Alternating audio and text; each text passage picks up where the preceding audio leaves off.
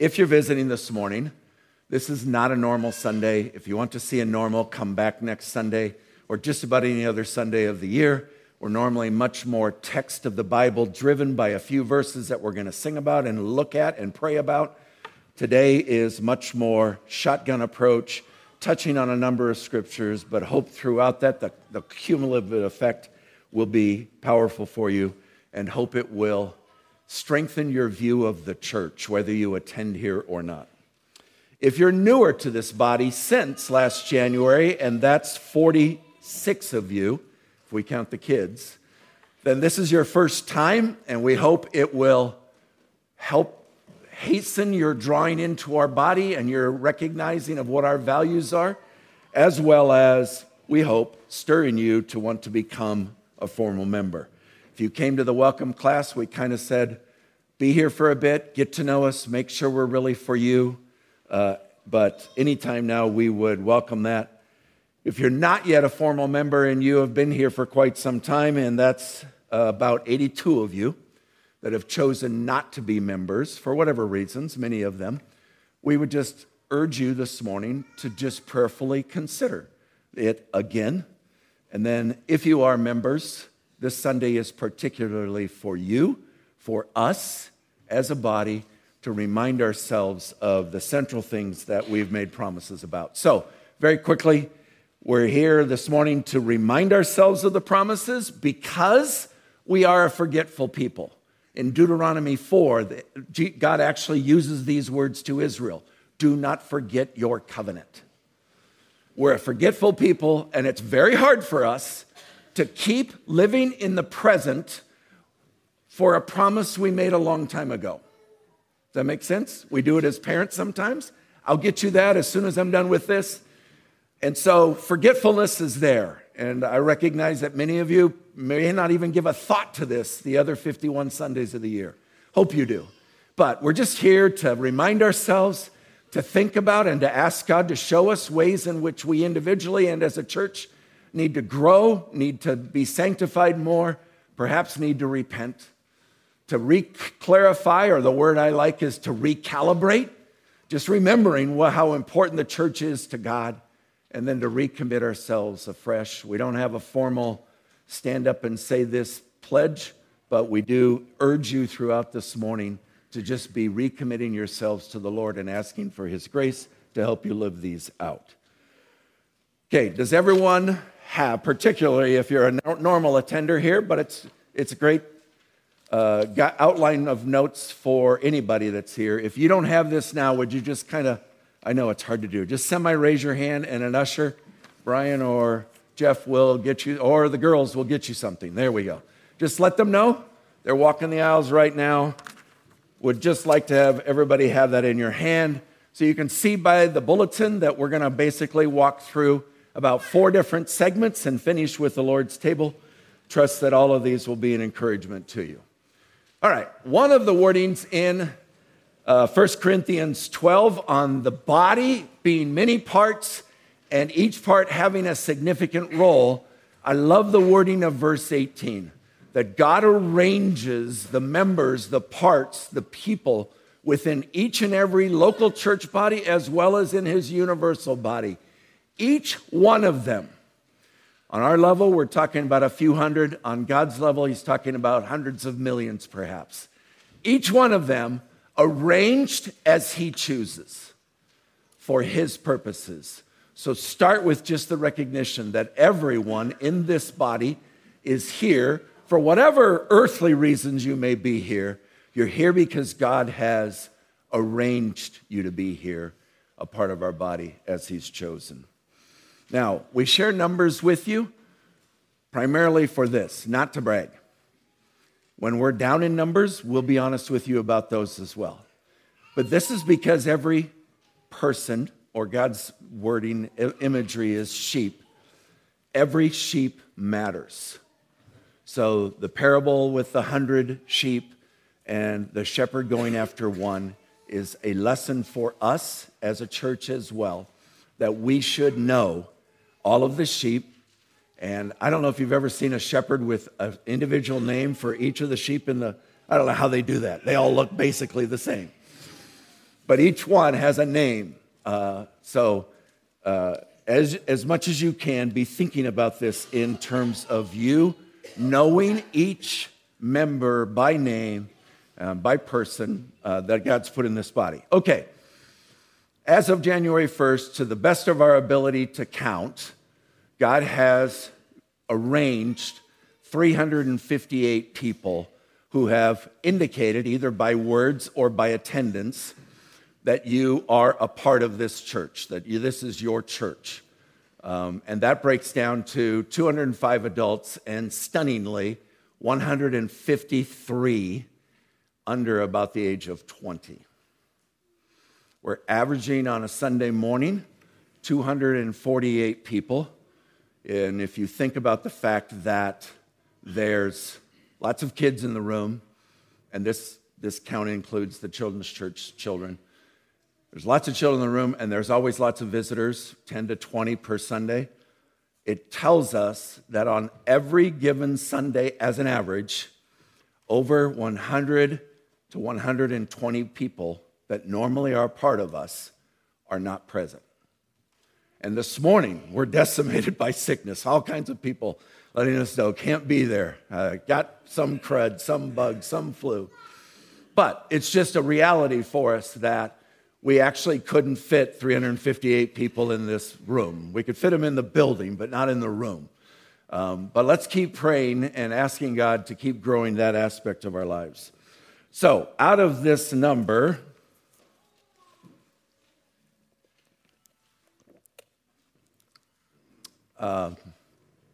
11 people left our church in the last year.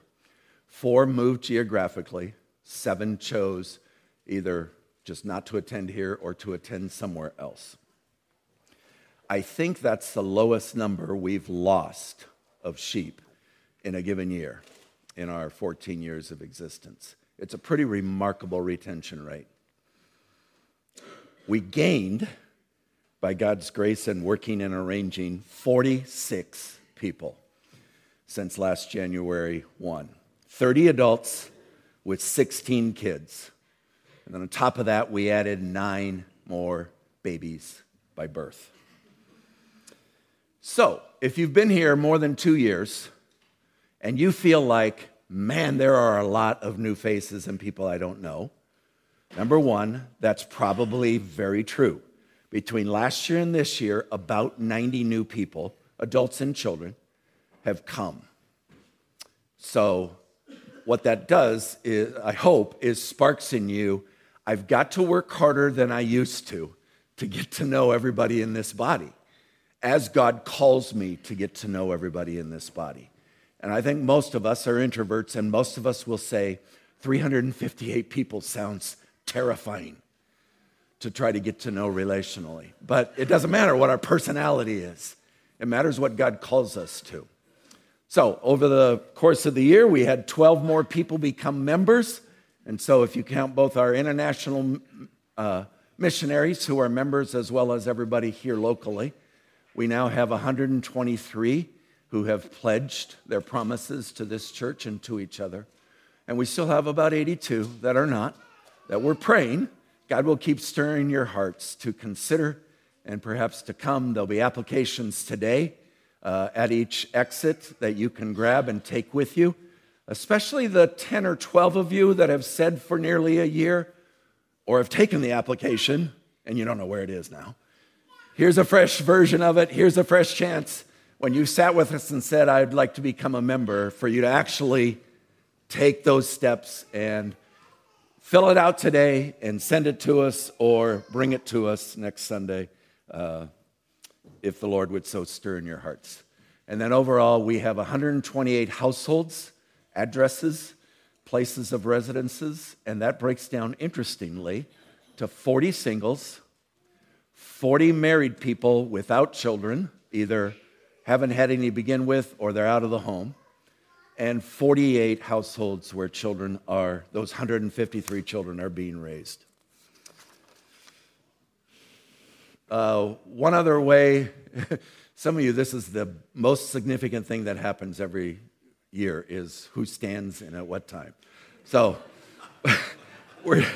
We're just going to do the ages today by generation. So if you're 19 and younger, would you stand up now or hold up your baby carrier or whatever? Stand up and stay standing for just a bit so the rest of us can look around and see. And we got even a hand being raised. Yes, that's great. All right, you can have a seat. We want you to know that you are a huge and important part of all that we do here. Love you. Love being part of discipling you along with your parents. Okay, now it starts to get shaky. I just broke it down by 20s, okay? So 20 to 39-year-olds, please stand up. 20 to 39, be honest. Be honest.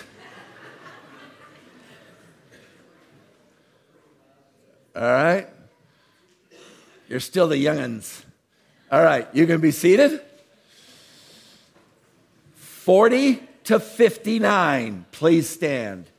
This might be our lightest demographic. 40 to 59. All right, you may be seated. It's always hard on couples when one stands in one age segment and the other stands in a different age segment. 60 and above, please stand, if you can. 60 and above, please stand.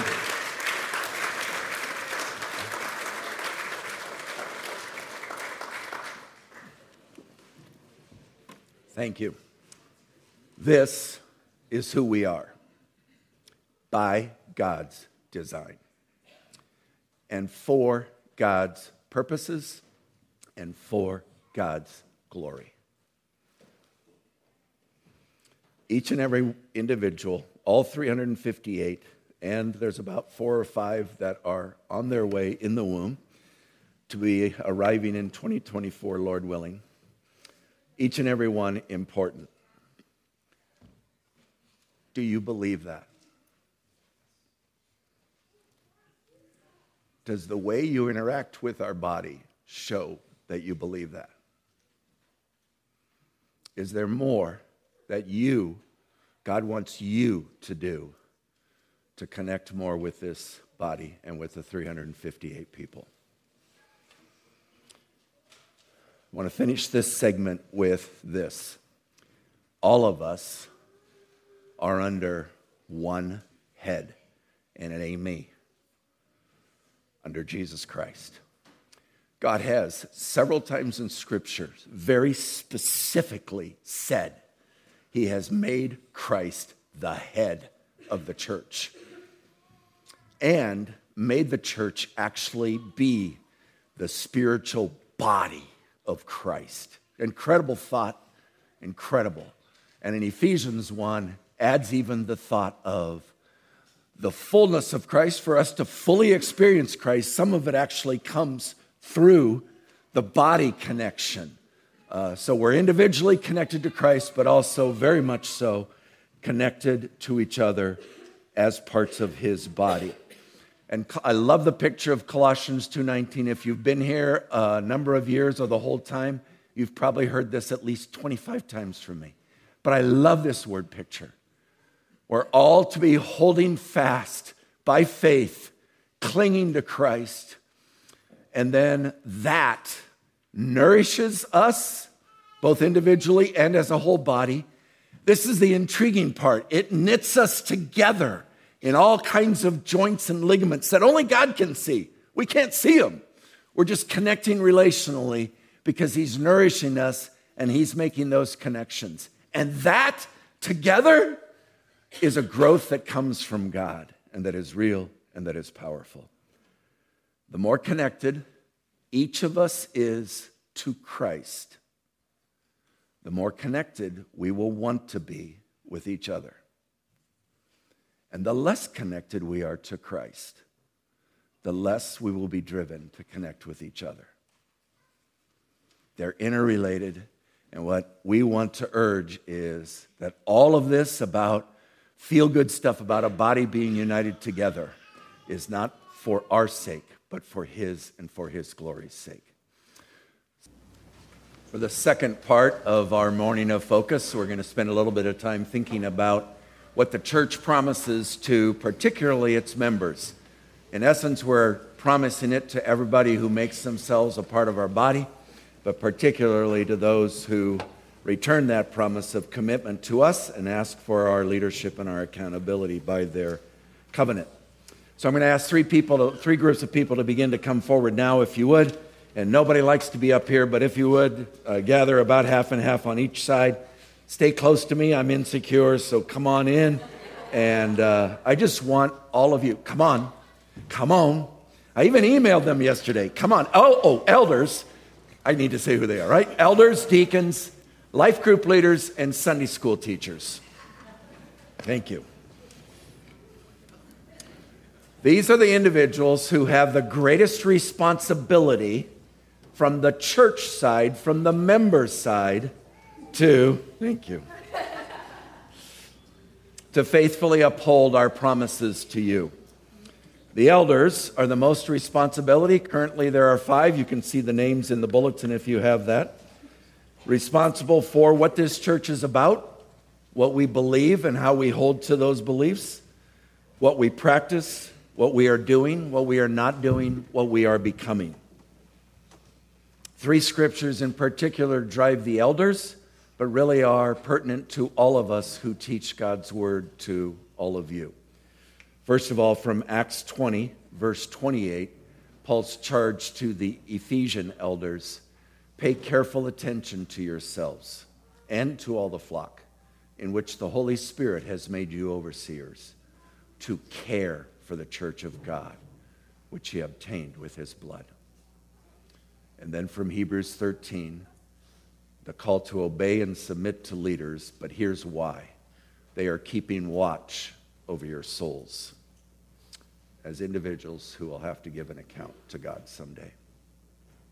And then in Jesus' final conversation with Peter, where they're walking on the beach and he asks him 3 different times, do you love me?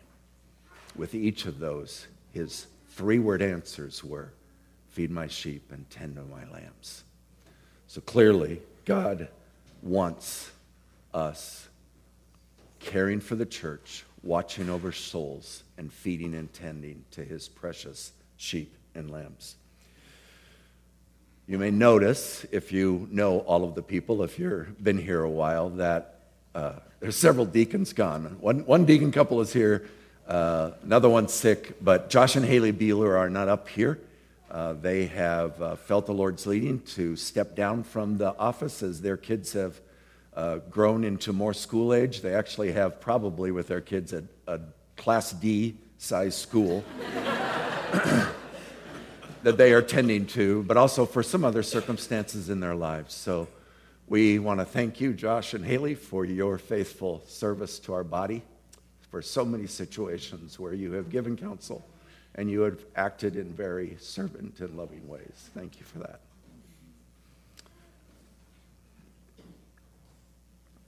that. Also, just want you to know that the elders and deacons think through our qualification in character, our qualification in terms of ability to carry out our roles, and we do this at the end of every single calendar year.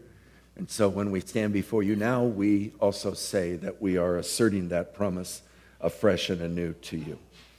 And for the life group leaders and the Sunday school teachers and the youth group leaders, however you want to define all of these, we have also carefully sought to put each one into place, not just anybody that volunteers, but looking at their character, their love for the Lord, their love for the Word, and their love for the church. So I want to just start with thank you. Thank you all for what you do for this body in caring for it and in feeding it God's word, and your love for him and your love for the people.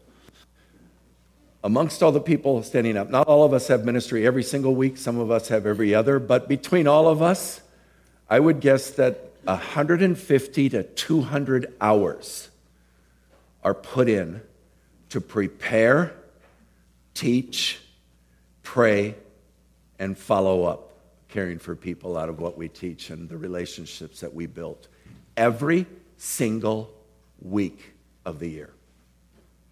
We go lighter in the summers, but this is a group that invests tons of hours so that you will be built up in Jesus Christ, and so that our body and our whole church will be built up to the glory of Christ. And so, leaders, as we walk quickly through these promises, which I trust you have considered afresh, that even now God will use this. And for the rest of you, this is for us to be accountable to you. Are we doing these things? So that's what a lot of my questions are. But also for you to recognize what God calls those who lead the church toward in his word. So first of all, from our core values, and these first 5 we would highlight as particularly critical, central, that God's glory is central in all that we do. So do you sense that that is still our aim this past year? Have we shifted? Have we lowered? Have we lessened? Have we talked more about ourselves and less about God and Jesus? Secondly, you might see very similarly, but by this we're saying that Christ is really particularly highlighted because of the gospel and what he's done in providing our salvation. Are we pointing you always toward Christ? Is he preeminent? Is he clearly the most significant thing in all of our lives and in all of our lessons and in all that we're doing? Third, do you sense that we seek to uphold the truth? Are we defending it? Are we explaining it? Are we trying to help you see how it fleshes out? Are we doing it in light of the fact that it's God and not us? Are we not legalistic? Are we not licentious? Are we bringing in the gospel through all of this as we lay out all that God calls us to? Fourth, is the gospel central to all that we do? Is it preeminent in our own lives, and it is the focus of our lessons? Are we faithful to proclaim it and to call people to believe and to repent and to follow after Christ as his disciples? Fifth, do you sense in everything faithfully pray? This is a hard one because you only see the public prayers or hear the public prayers, but we trust, and it's a reminder to all of us that this is a critical part of all that we're doing is we're bathing it in prayer. And then 5 other areas that we think the scriptures say the church is to be faithful toward. One is to put godly leaders in place, and then to provide leadership, particularly in the spiritual realm. Now, we focus on other things like how do we get the air conditioning to work in here when it's hot, and other minor things, but overall, we are focused and thinking mostly about how to bring you to maturity. 7th, to be wise and faithful stewards of all the resources that God has given us. The elders just 4 days ago approved the 2024 budget. It's been a couple months of searching our hearts for, are we spending wisely? Are we being careless in some ways with God's funds? Are we hanging on to too much of them? Should we be using more of them?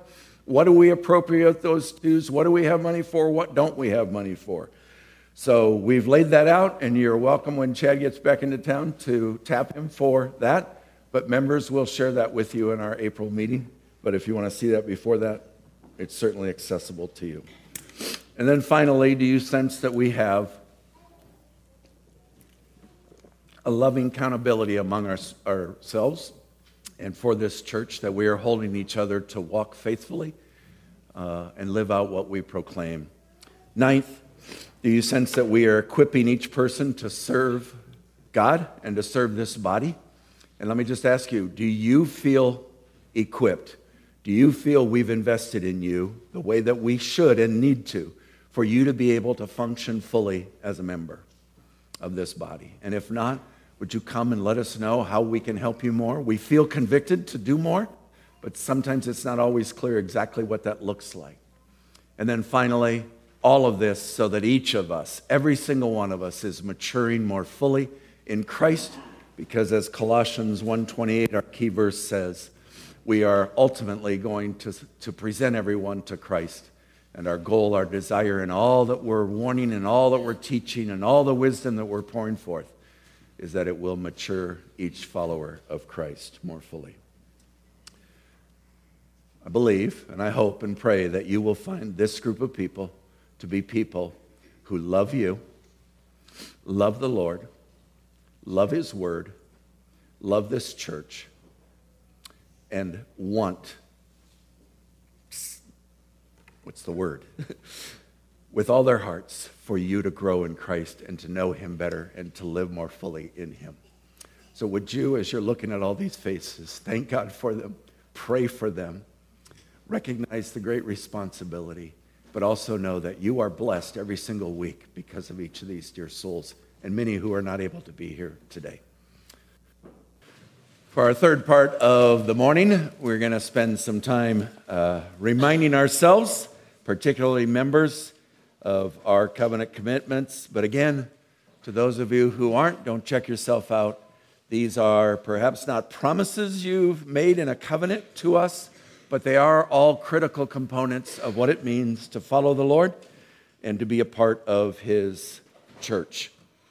Alexander Strauch says, every member has a unique high standing and must share in the responsibilities, privileges, ownership, obligations, that's where some of us check out, and building up of the local church. I want to just emphasize as we walk through these covenant commitments also that though they take place on Sunday mornings to some extent, to some significant extent, far more they are to be part of who we are the other 6 3/4 days that we're not gathered in this building together. I want to always start in our covenant with what is most important, and that is that our covenant will not save any of us. Our commitments, our promises, our seriousness, our zeal, our service are not ever sufficient for our salvation and will not be the measure that God will use for our salvation. He calls each of us to faith and repentance. Jesus just so clearly in Mark 1, right from the get-go in his ministry, announces that the kingdom has come, that he is beginning to invite people in through his life and death and resurrection, and that we enter that kingdom by faith in him, believing in Christ and Christ alone, trusting in grace and not our own works, and repenting of willful sin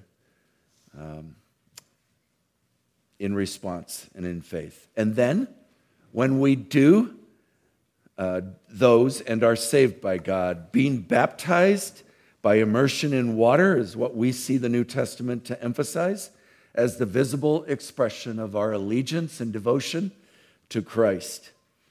We believe the New Testament makes baptism critically important in following Christ. It's an important step and not one to be skipped by believers. And it's fitting here to say that in 2 weeks, 2 Sundays from now, we plan to baptize a Christ follower. And if there would be anybody else that senses that desire and has that desire as a follower of Christ, and I don't care if it's been 25 years that you followed Christ. If you haven't been baptized, we want to invite you in 2 weeks to join us. So please reach out to an elder in the next few days. If God is so stirring your heart, we would rejoice in that.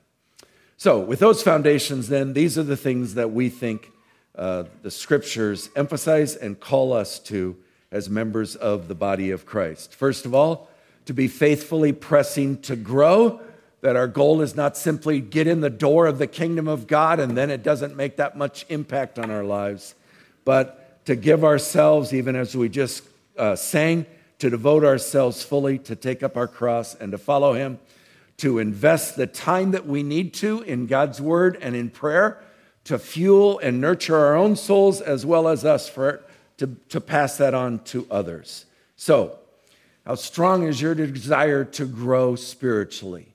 Is it an ambition of yours for which you make life decisions that enable and help you to do so? And are you regularly seeking to help others in this body grow and mature in Christ?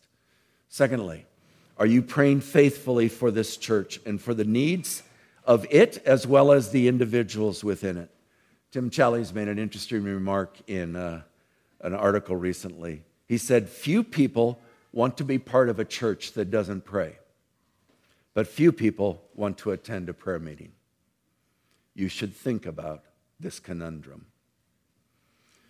But do you care enough about the others in this body that you think about them, that you pray about them, and realize that lots of things happen in a body this size that you don't know anything about? But when God does make you aware, do you turn to prayer, and are we committed to praying for each other and praying for each and every one of us. Third, are you seeking to live a life dominated by love, by dying to selfishness and self-centeredness and living fully for Christ? Would you say you are growing in grasping how much God loves you? And as a result, and in turn then, seeking to love others in the same way. Is love an important part of your focus in your daily life? Are you becoming a more or less loving person with time?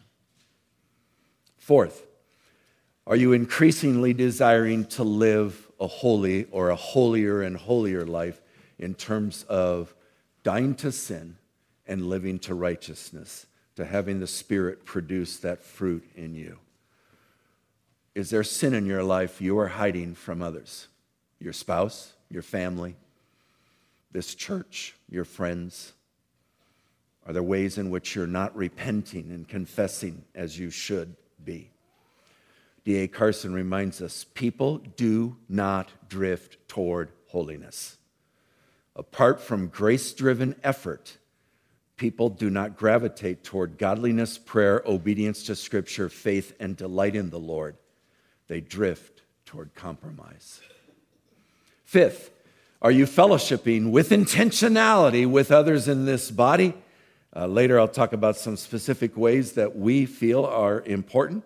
But are you keeping fellowship with other believers as an integral part of a high life priority, an integral part of your week?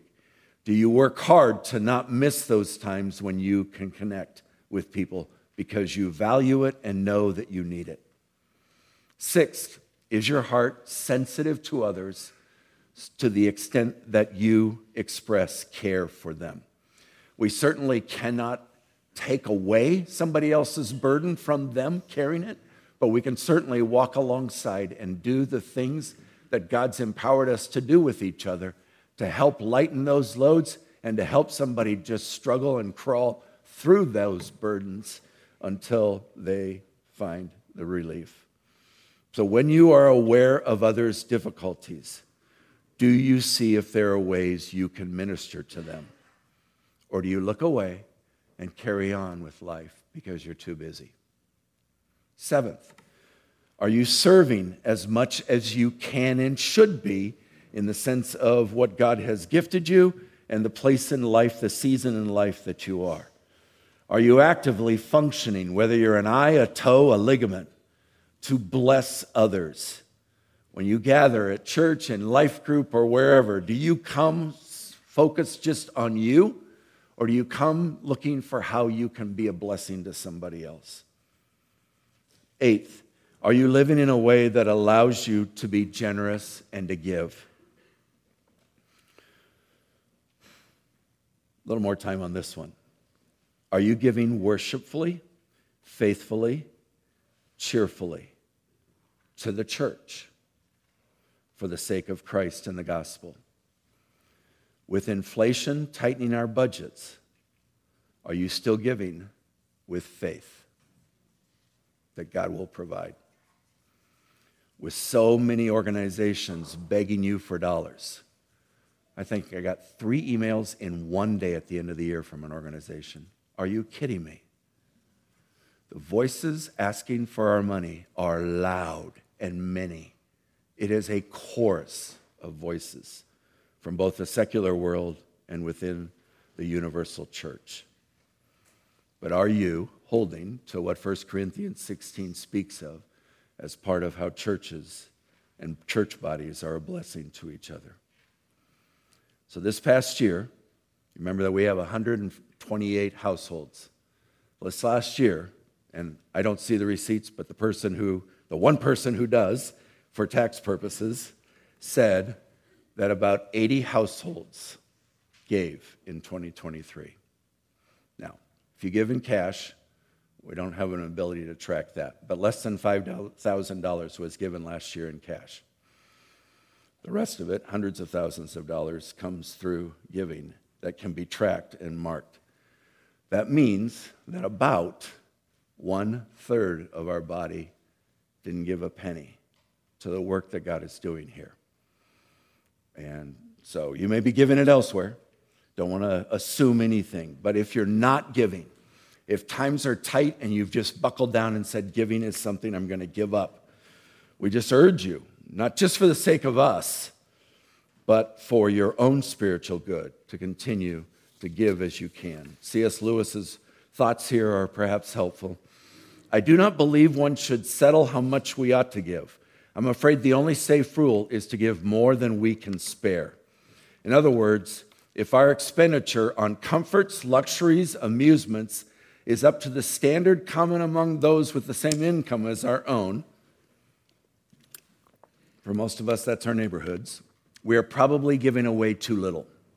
If our charities do not at all pinch or hamper us, I should say they are probably too small. There ought to be things we should like to do and cannot do because our charitable expenditure excludes them. Ninth, are you keeping an attitude of submissiveness and cooperation with those in authority over you? Again, within the church, but also within all of the world. Just what's your posture toward those who have authority, leadership over you? Do you follow willingly? Do you contribute? Do you work toward what they are trying to lead toward? Or do you tend to resist and criticize and throw rocks at?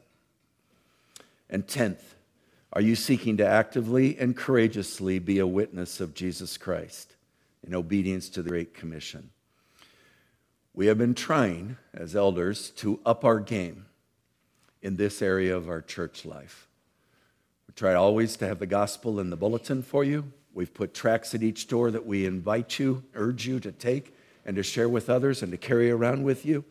We hold Sunday school classes that are specifically targeted to grow people in evangelism. We've started a life group this year for the first time whose primary focus is evangelism and praying about it and urging each other and encouraging each other in it. It's on Tuesday night. So lots of things we're trying to do to enable you, but you can lead a horse to water. You can't make a drink. We want to continue to urge you. Let's pray in these times as the world has so much crisis and so much negative going on. In the midst of that, to be faithful lights and salt who do not hide it from the world, but proclaim it wherever God gives us opportunity.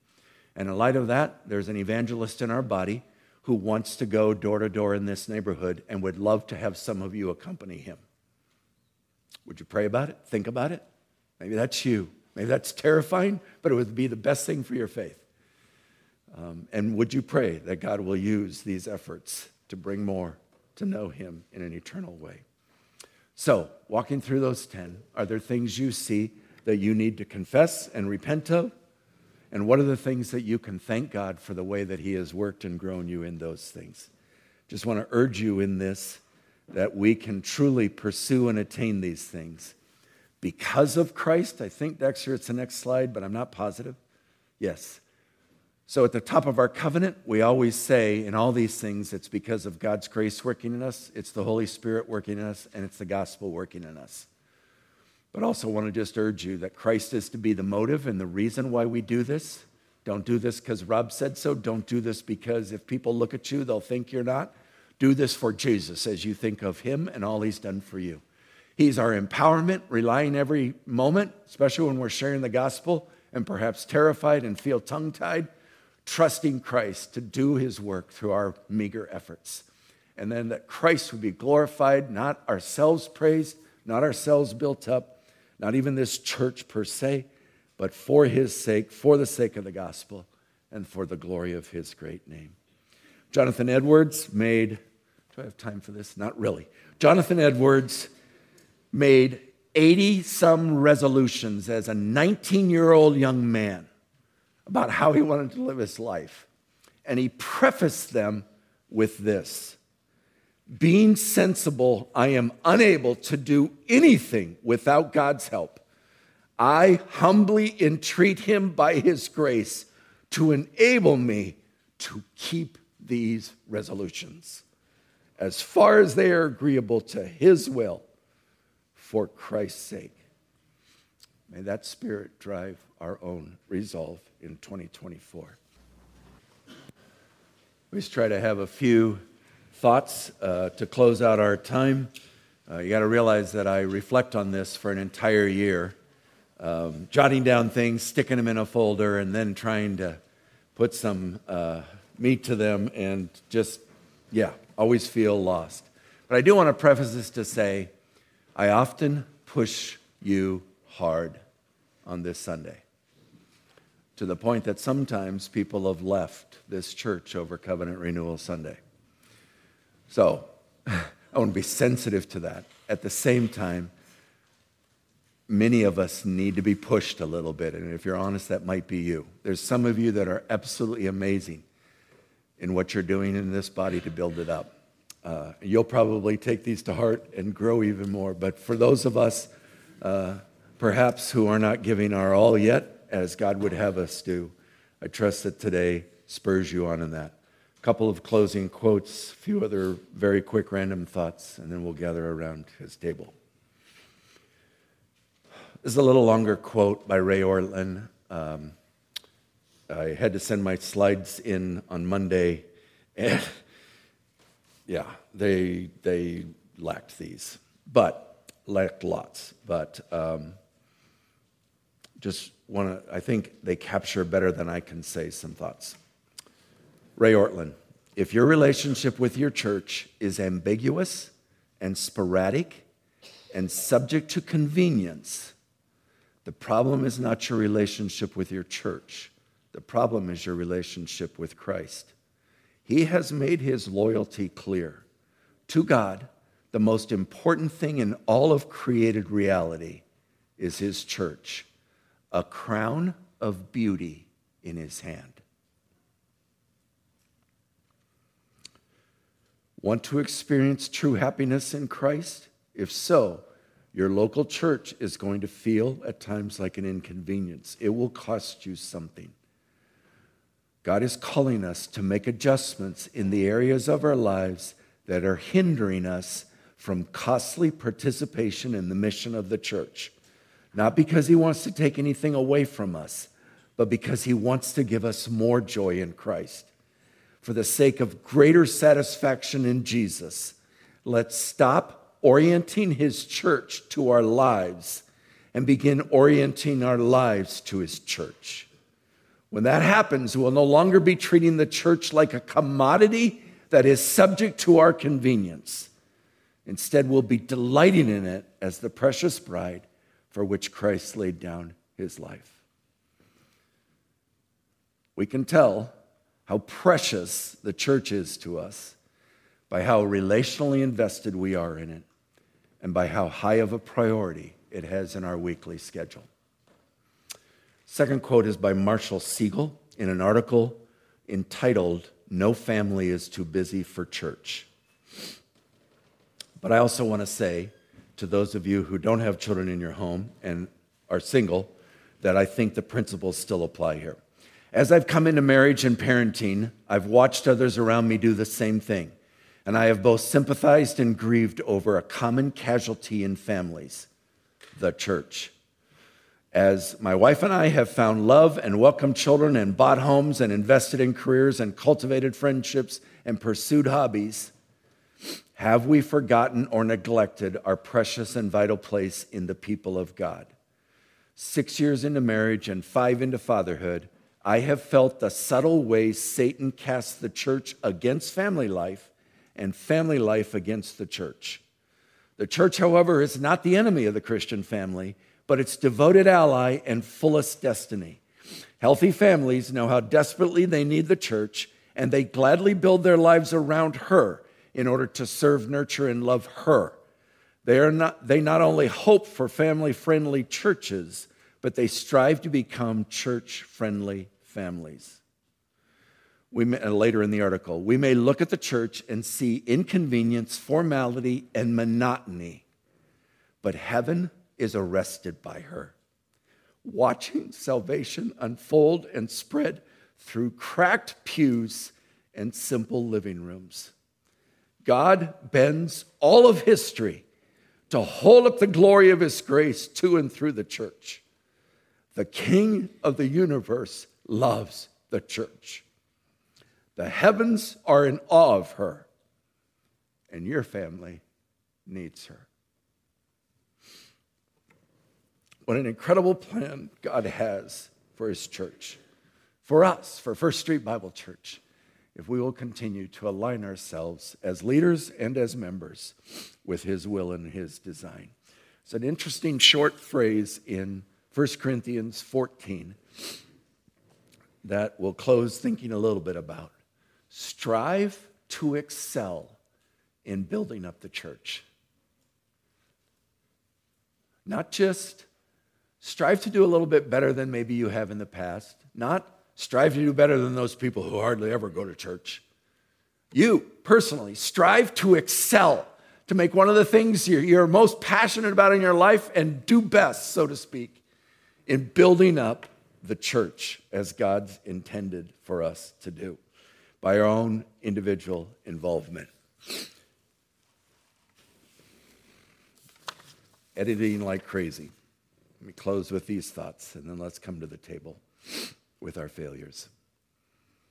I want to encourage you to be active in the body because all of us, I don't care how smart we are, how long we've walked with the Lord, all of us need reminders just about every day. In fact, Hebrews 3 is exhort one another every day, daily, because we need it. But certainly all of us need it.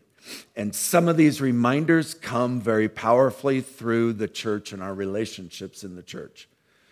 To remember the Son, to remember the Spirit, to the Word, the gospel, his people, and how life-giving fellowship with them is.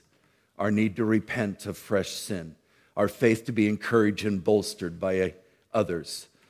For the reminders of our life purposes. Like we were made more like Christ. We are made more like Christ through our body life.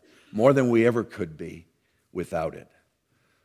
The goal is not a participation award from Jesus in the end, but that we deeply embedded ourselves in it for his glory, for his honor, to be a part of a bride that we long to be as ready and as eager to meet the bridegroom as we can possibly be. So, to everybody who's a part of the body, I just want to urge you to invest yourself more deeply in the midst of a season or in history where, and in our nation, where all kinds of things are pulling you in all kinds of other directions. May we continue to hold up as a high priority in our lives the church, and then this local expression of it, and the people who are here. If you are members, would you just, before the Lord now, recommit yourself afresh to these promises that you have made, and to ask God to use them greatly to build his church through you. And if you're not yet a member, we want to just encourage you again to consider tethering yourself more to this body in covenant. Does it make you more righteous before God? No. But might it help you be more committed to keep your word and live those out? Perhaps. Certainly worth considering and praying about. And if you're unsure yet, come talk to us. But there'll be applications for membership at both doors, I think, with the ushers, as well as the directories when you leave. But just want to urge you to be praying along with us, the elders and the deacons and the leaders, to continue to ask God to ready us for the day that he comes for us. We want to gather in these closing minutes around the Lord's table as a critical part of why we gather together and of what we are about. So let's eat bread together and let's drink a cup together, looking back at our Savior. As Robert Murray McShane says, it's good to consider your ways, but it's far better to consider Jesus. And he also said, for every look at yourself, take 10 looks at Christ. He is altogether lovely. Let's let him in these closing minutes attract us to his beauty, the beauty of his gruesome death and pain for our sin, the beauty of his resurrection, and the beauty of him making us his body, that he now in heaven actively works for our sanctification. Two scriptures that make this particularly powerful is in the Acts 20 text that we looked at earlier. is the fact that Christ didn't just obtain individual believers with his blood. He bought an organism. He paid for and created and began the church in order for it to be a part of how he gives out his life to us. And then in Ephesians 5, which we know of famously as a husband and wife section, and because of that, we often miss just looking at Jesus in the middle of it. So forget husbands and wives for a moment and just think, Christ loved not just individual believers, but the church, and gave himself for her. Notice the pronouns here. That his bride, that he might sanctify her, cleanse her, wash her, so that in the end he'll present her to himself in splendor, without spot or wrinkle or any such thing, because by him she has been made holy and without blemish. Oh, how Christ loves and cherishes the church. What a sacrifice he made to make her, the church, his. How he is investing himself to prepare her for his return, and how even now at the table he will nourish us so that we can be used by him to build up his glorious church.